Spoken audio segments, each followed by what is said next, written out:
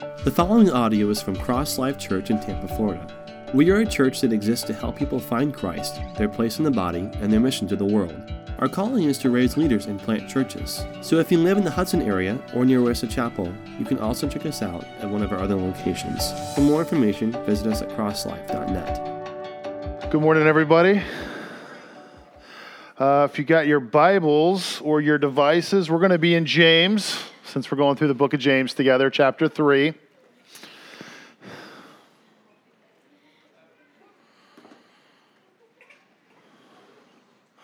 So let's start how we usually start. Let's start with a word of prayer.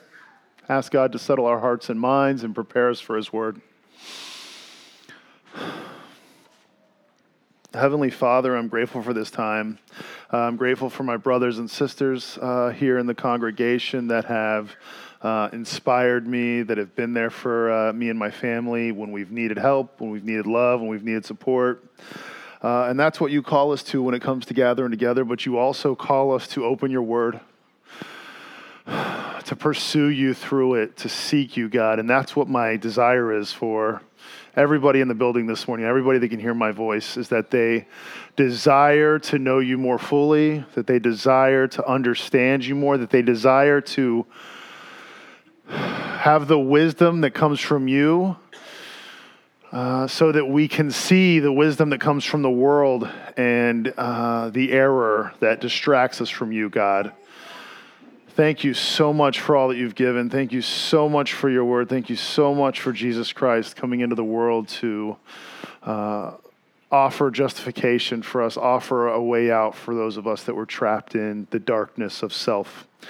So I ask that you be with us this morning, and that you guide my words, that you guide my thoughts, and that you guide our hearts and minds as we hear your word. In the name of Jesus, amen.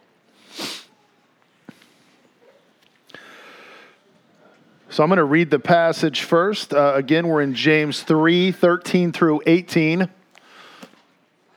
I'm reading from an English Standard Version.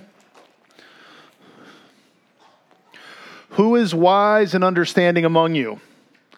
By his good conduct, let him show his works in the meekness of wisdom. But if you have bitter jealousy and selfish ambition in your hearts, do not boast and be false to the truth. This is not the wisdom that comes down from above, but is earthly, unspiritual, demonic. For where jealousy and selfish ambition exist, there will be disorder and every vile practice. But the wisdom from above is first pure, then peaceable, gentle, open to reason, full of mercy and good fruits, impartial and sincere. And a harvest of righteousness is sown in peace by those who make peace. That is the word of God. And we're gonna dissect this passage a little bit. As we started going through the book of James, we talked about the difference between reading Scripture and studying Scripture and digging deep. And so I want to kind of keep in that same air this morning as we talk about this, because I remember back to my first time reading through James, and I tried to think what I would have thought about this passage with only the knowledge I had at that time, or only the understanding I had at that time. And it's real easy when you're reading this passage to go, okay, he's talking about the wisdom of believers versus the wisdom of unbelievers. But it's really important for us to remember, when we did the introduction to this about 5 or 6 weeks ago, we talked about who the author was and who he was writing to, right? So who's the author? The author is James, baby brother of Jesus, right? Who was a non-believer, who came to faith after everything that he saw, after he saw his brother raised and his brother came to him, right? We talked about how I wished I could have heard that conversation between Jesus and James. He was writing to believers in this passage. So that's how we're going to look at this today. I want to look at this as wisdom, false wisdom and true wisdom to the believer. Okay, this isn't talking about, there's all sorts of crazy ideas out there in the world that we can talk about and dissect, but we're going to talk about to the degree that we're believing the truth versus the false.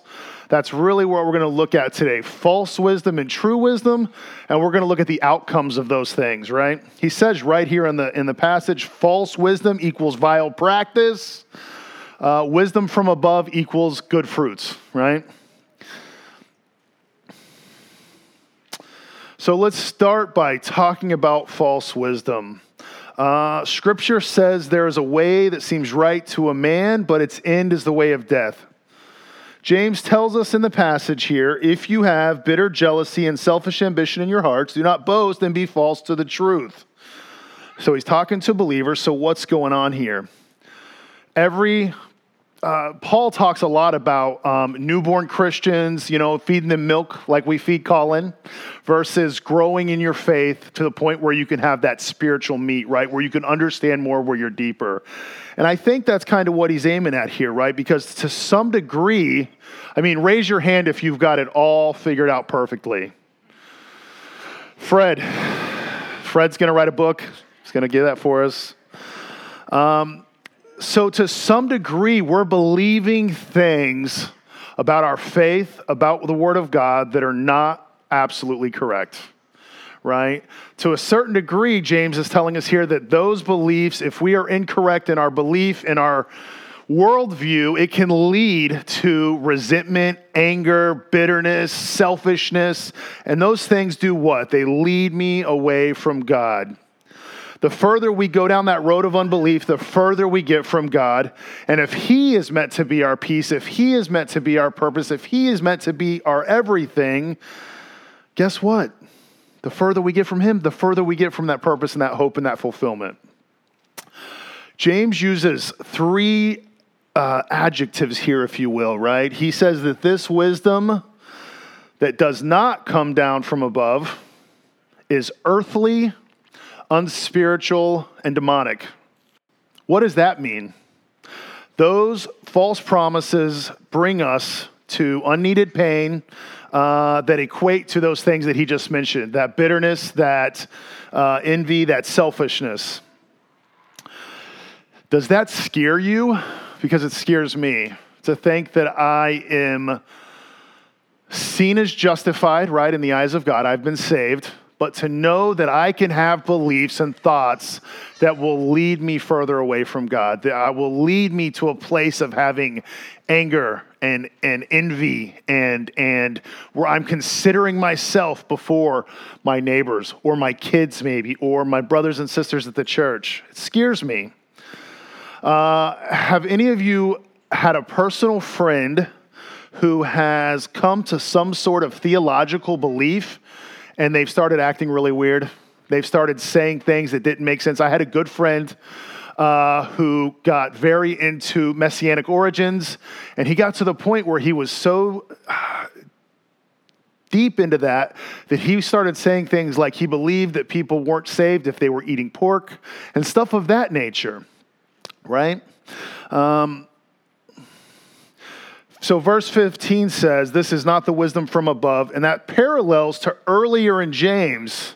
And I preached on that a few weeks ago in 1:17, where he says, every good gift and every perfect gift is from above, coming down from the Father of lights, with whom there is no variation or shadow due to change. And I think that if he's talking about coming down from above there and here, there's probably a correlation. And I wanted to point to that, right? So he's talking about this wisdom not coming from above. What does that mean? He's referring to how the wisdom that is true comes from God, and it is righteous truth. It is the truth, right? Absolute truth. It's unwavering. There's no shadow. There's no change. So let's look at that into the context of the readers and maybe even today. Who was this book written to again? James was the pastor of the church in Jerusalem. As the people were coming to faith in Jesus, they were being excommunicated from the synagogues. They were being thrown out of their families. They were being told, Jesus was not the Messiah. If you're proclaiming him as the Messiah, we can't have nothing to do with you. And they were leaving their homes. They weren't welcome in their homeland anymore. They were having to leave their physical homes. Many families in that day and age lived in big homes together. Not big, but several generations lived together. They were literally being asked to leave their homes, and they spread out. Where were they going? They were the earliest Christians. I guarantee you, wherever they were going to, there were not many other Christians there at all, if any. And so here they are trying to lean into God, and they're moving out into these parts of the world where everybody else is leaning away from the true knowledge, the true wisdom.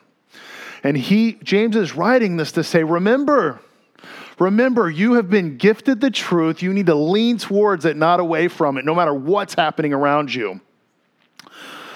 So let's look at it in our society. All sorts of worldviews out there today. There's relativism, right? Where everybody believes that their own personal beliefs can be true, even if they're in contradictory to what the person next to them beliefs are.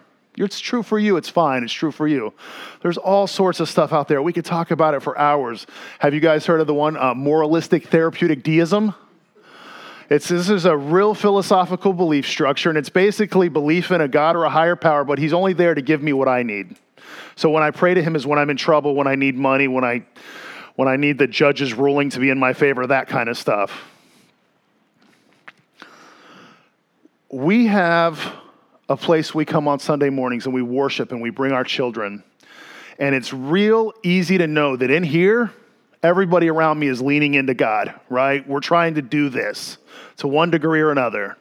When I go into my home, right, I got the Bible on the shelf. I keep a Bible open on the entertainment center where the TV's at in the living area, right? In my home, I try to encourage my family to lean towards God. But what happens when they go to the schools, when they go to the mall, when they go out with their friends, right? Most of society is not leaning that way. It's scary, right? I wanted to do, if you guys have heard me teach before, I like to do case studies on something I'm talking about. I like to find another place in Scripture where it's real easy to define that. And so this idea of believers having varying degrees of wisdom that is correct, wisdom that's true, I wanted to find a good case study from Scripture, and I landed in Ecclesiastes. You guys studied Ecclesiastes? So it's written by Solomon, son of King David. And it's not the most uplifting book, right? I'm just going to read a few lines because I really want you to get a feel of the angst, right, that this guy's feeling. And so for context, right, this is a guy who was raised to know God, to fear God, and he's in a place of power and authority. Literally, he has everything a person could want. They're saying that he's probably the richest person in the world, right? He's writing this, right? Just to give a little bit of context. Vanity of vanities, all is vanity. What does man gain by all the toil at which he toils under the sun? A generation goes, a generation comes, but the earth remains. Sun rises and the sun goes down and hastens to the place where it rises. The wind blows to the south and it goes around to the north. Around and around goes the wind, and on its circuits the wind returns. All streams run to the sea, but its sea is not full to the place where the streams flow. Skip a few lines there. He says, is there a thing of which it is said, this is new? It has been already. There is no remembrance of former things, nor will there be any remembrance of later things, yet to be among those who come after. He goes on to say over and over things like, all is vanity. No matter what I do, I feel like I'm trying to catch wind. That's the Covey paraphrase. No matter what it is that he's going after to find hope and peace and purpose in, it leaves him empty. And he does several things. And remember, this is the guy who people have said maybe the most wise person of his day, right? Maybe the most wise person ever, people have said. I don't necessarily agree with that. You know why? He was married to 700 women. You know what that means? It means he had 700 mother-in-laws. Come on, that's funny. Aaron's not here. So I can say that joke. So what does he do to find a peace to this vanity that's consuming him? He decides to go after wisdom. And now people that didn't have his kind of money wouldn't be able to do this, but he collected all sorts of writings and he started reading and studying. And guess what? When he was finished with that, he said, I'm still going to die and be in the ground and it's going to be nothing. He started chasing material wealth. He collected, he built gardens and all sorts of stuff. Music, he hired hundreds of musicians. I know people whose idol is music, and they can tell you every artist and what year the albums came out. He collected all sorts of artists and all sorts of musicians, and he paid them and he hired them, and they were constantly ready to play at his ever whim. And guess what he said? All is vanity. I feel like I'm chasing and trying to catch wind. Then he went to the wine, he went to the alcohol, right? Same thing. He said, I'm just going to live in satisfying the flesh. The wine didn't do it for him, right? He was still empty at the end of that time. Women, he tried all these things, and guess what? Nothing satisfied, not even a little bit. I'm going to mention the end of Ecclesiastes, but I'm going to go back to it. And it's not in my notes, so remind me if I don't go back to it. If I start praying and if I haven't come back, someone yell at me. Where does Ecclesiastes end, right? Solomon comes to this belief. So in chapter 12, 13, he says the end of the matter, after he's done all this research and all this studying, right, and all these different things trying to find purpose, he says the end of the matter is this: fear God and keep his commandments, for this is the whole duty of man. For God will bring every deed into judgment, with every secret thing, whether good or evil. So he's saying it comes down to what we know and what we do, right? So let's talk about true wisdom. Get back to James over here. I want to say that true wisdom will lead us to following God's will and performing his work. He says that in the opening line, right? He says, who is wise and understanding among you? And then he says, in 13 still, by his good conduct, let him show his works in the meekness of wisdom. The Bible has several types of literature. We just read it from Ecclesiastes, which is considered a type of wisdom literature. James has been called the wisdom literature of the New Testament. I'd found this article when I was researching and meditating and stuff, and I just want to point out something really quick. This is written by a theologian who's been a dean at a big Christian theological seminary for many years, and he's talking about the purpose of wisdom literature and why would it be that they're calling James the wisdom literature of the New Testament. And he goes, it's a long article, he goes into talking about how James, having been a Jew, would have known the structure of the wisdom literature and how this is written kind of like wisdom literature, but a little differently, more in the form of a letter. But here's his main point here. In the Old Testament, ethical instruction takes several forms. It is found in the legal material of Exodus, Leviticus, and Deuteronomy. It is embedded in the narratives of Genesis and the historical books. But the primary depositories of ethical instruction are the Old Testament wisdom books. So he's saying that the wisdom books are intended so that there are ethical practices that follow after. And then he goes on to say about James what I mentioned a second ago, right? That it is considered a type of wisdom literature, although it's in the form of a letter. It has a few differences, such as him addressing people, calling them brothers, identifying himself as the author, so on and so forth. So if we see that theologians believe that wisdom literature is designed to give ethical instruction toward doing the works of God, then the knowledge that we have demands that we act in certain ways, that we behave in certain ways, right? That's what goes to follow, and it's re-emphasized in verses 17 and 18. The wisdom from above is first pure, then peaceable, gentle, open to reason, full of mercy and good fruits, impartial and sincere. All of those things are going to be played out not in how I believe, but in how I walk, right? In how I act, in what I do. James is showing us how two kind of wisdoms that we have here can have the exact opposite reaction in our mind and subsequently in the actions that are guided by the mind. I want to follow this thought process through Scripture and show how belief or understanding have direct relationship to how we behave.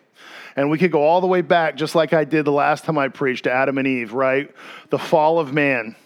Do you guys remember what the serpent said to her when he was trying to get her to take the fruit? I thought I did, but I can't do it word for word, so I'm just going to read it. When he talks to her about it, she says, if we eat from that tree, we'll die. The serpent says, you will surely not die, for God knows that when you eat of it, your eyes will be opened, and you will be like God, knowing good and evil, knowing all, right? So it's about what we know. Even all the way back then, it was about a misconstruing of the truth in order to drive us away from God. If anybody knew God, it was probably those who walked and talked with him in the garden, right? Jeremiah 9:23. This is one of my favorite passages in Scripture. Let not the wise man boast in his wisdom. Let not the mighty man boast in his might. Let not the rich man boast in his riches. But let him who boast in this, that he understands and knows me, that I am the Lord who practices steadfast love, justice, and righteousness in the earth. For in these things I delight, declares the Lord. So that's interesting. Let not the wise man boast in his wisdom, but boast in your knowledge and understanding of me, right? So there's a wisdom that amounts to nothing at the end of the day, and there's a wisdom that amounts to knowing God more and understanding him more. Who knows the first recorded words of Jesus in the book of Mark? Anybody remember? Mark 1:15. He says, the time is fulfilled and the kingdom of God is at hand. Repent and believe in the gospel. So repenting would be an action. Believe would be a thought. Repent would be an action. Believe and repent are almost always tied together. They're married when they're talking about them in the New Testament. Again, it's this true wisdom followed by the believers working out their faith in good works. Like he says in verse 18, and a harvest of righteousness is sown in peace by those who make peace. A harvest of righteousness is sown. He's giving an analogy of someone out working in their field, right? It's the works that follow the beliefs. So it's funny, I was studying, and the theme of James, I have my ESV study Bible here. My grandma bought this for me the year before she passed away. And so this is the one that sits on my desk that I always study from. And it says the theme of the book of James in here. I thought it was really interesting. I wanted to share it with you guys. James' primary theme is living out one's faith. Being a doer and not just a hearer of the word, this theme is developed in the view of the social conflict between the rich and poor and the spiritual conflict between factions in the church. James rebukes his readers for their worldliness and challenges them to seek divine wisdom in working out these problems and getting right with God. Seek divine wisdom to work out, right? Again. And it runs through the entirety of the book of James. In 1:5, he says, if you lack wisdom, ask God, who gives unreservedly. In 1:18 and 19, he's saying, don't be deceived. Godly wisdom equals first fruits. 1:27, he says, religion that is true equals visiting widows and orphans. So it's this theme that comes back and forth. I talked not long ago when I was up here about how James hops back and forth in his book on these different ideas and keeps bringing them back up. In 2:14, he says, faith without works is dead. I want to say that equals repent and believe, or believe and repent. Last week, Ralph talked about the power of words, right? And James uses this analogy of the tongue being a very little thing, but having power over the body. And one of the analogies he uses is the rudder of a ship, the tiny little thing hanging off the back of the ship, guiding the ship. But guess what? Somebody guides the rudder. James didn't talk about this, but there's a guy up there turning the wheel. He guides the rudder. My rudder is the tongue. My pilot is up here guiding the tongue. It's my mind that's going to reflect what's coming out of my mouth, that's going to reflect what I believe, right? So there's always this problem of talking about faith and works. Yes, we're saved by faith alone, but how do we discuss this without stepping on any toes? I want to point out, I think what James is trying to show that works are of huge importance and that they flow from what we believe.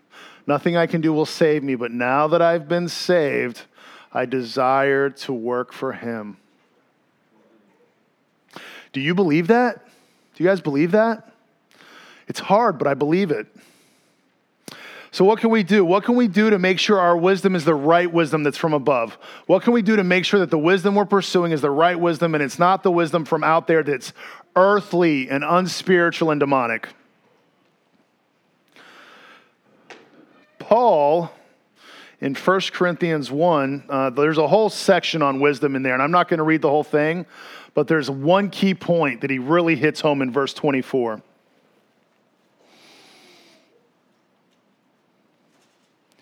He says, Christ is the power of God and the wisdom of God. Christ is the power of God and the wisdom of God. Real simple.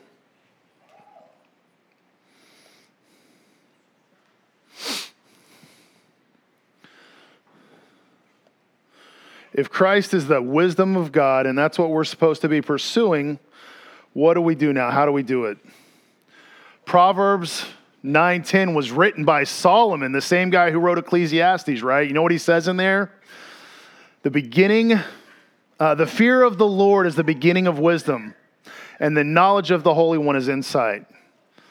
So we see the truth about who God is and why there would be separation, and then there is insight into him and who we are, and we follow through with that. He also wrote Proverbs 2. In Proverbs 2, Solomon, the title in the ESV is The Value of Wisdom.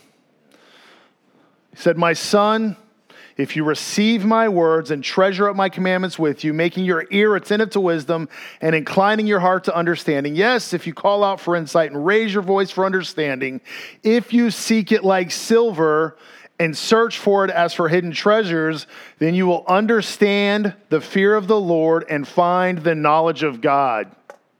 So I'm told that there's going to be some work I got to do. If I believe him, there's going to be some work I got to do. You see, if the word of God tells me that Christ is in all and he is the wisdom of God, he's the visible image of the invisible God, that he's the creator of everything, the fullness of deity dwells within him.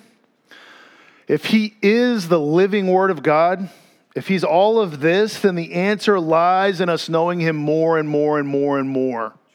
I have to be moving toward him. If I'm not leaning toward him, I'm leaning toward that false understanding, that false wisdom that's going to lead to bitterness and envy and selfishness.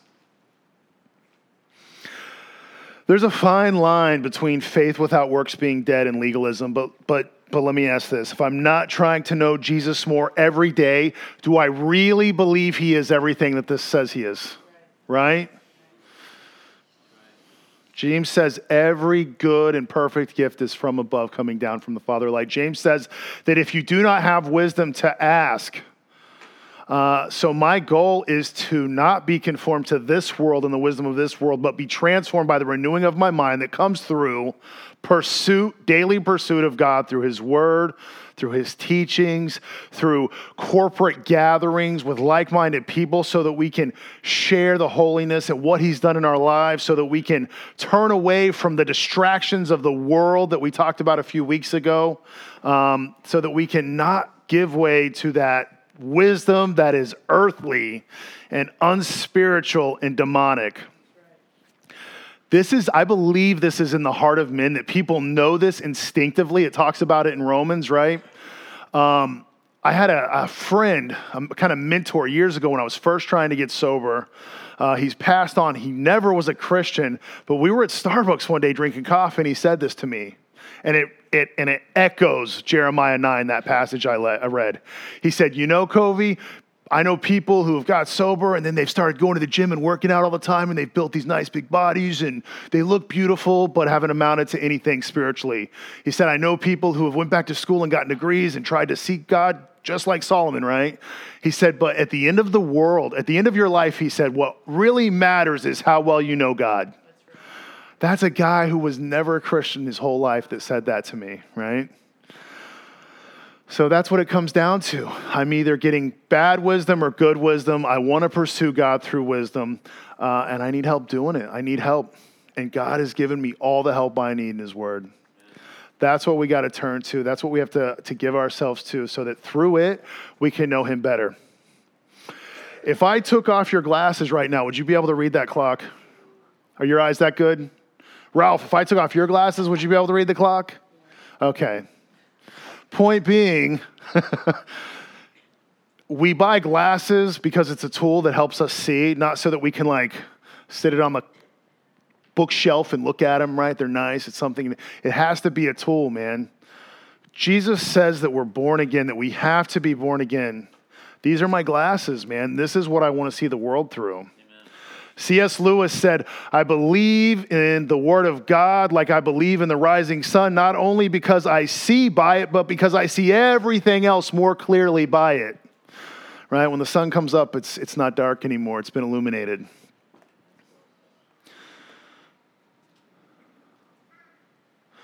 I don't know about you guys, but it's real easy to be distracted by that wisdom. So I need help. I need accountability. I need the word. I need brothers and sisters. I need life groups. I need that stuff, man, so that I can stay on track. And I'm real appreciative for all you guys. I'm real grateful. This is why we want to not just read through these passages, but we want to dissect them. Again, I could read through that passage real quick in 5 minutes and be done with it. And I've literally spent hours and hours and hours this week and the week before going through and trying to learn more and know more and grasp more so that I can not only help others see it, but so that I can help myself and my family see it, right? It's all about Jesus at the end of the day. Let's close in prayer. Heavenly Father, what we want is to know you more. What we want is that wisdom that's from above. What we want is to be in the light and no longer in the darkness. We didn't realize we were living in the darkness when you grabbed us and called us and saved us. But now that we see it, we don't want to live that way anymore. So I beg of you, I implore of you, help us. Help us to turn away from that worldly wisdom that leads to emptiness and deceit and selfishness and all those things that are not what you've called us to. Help us to live the life that you want us to live so that we can glorify you and enjoy you forever in eternity. In the name of Jesus, I pray, amen. Oh, I was going to tie Ecclesiastes back into Proverbs 9 and 2, but I already went through Proverbs 9 and 2. Amen.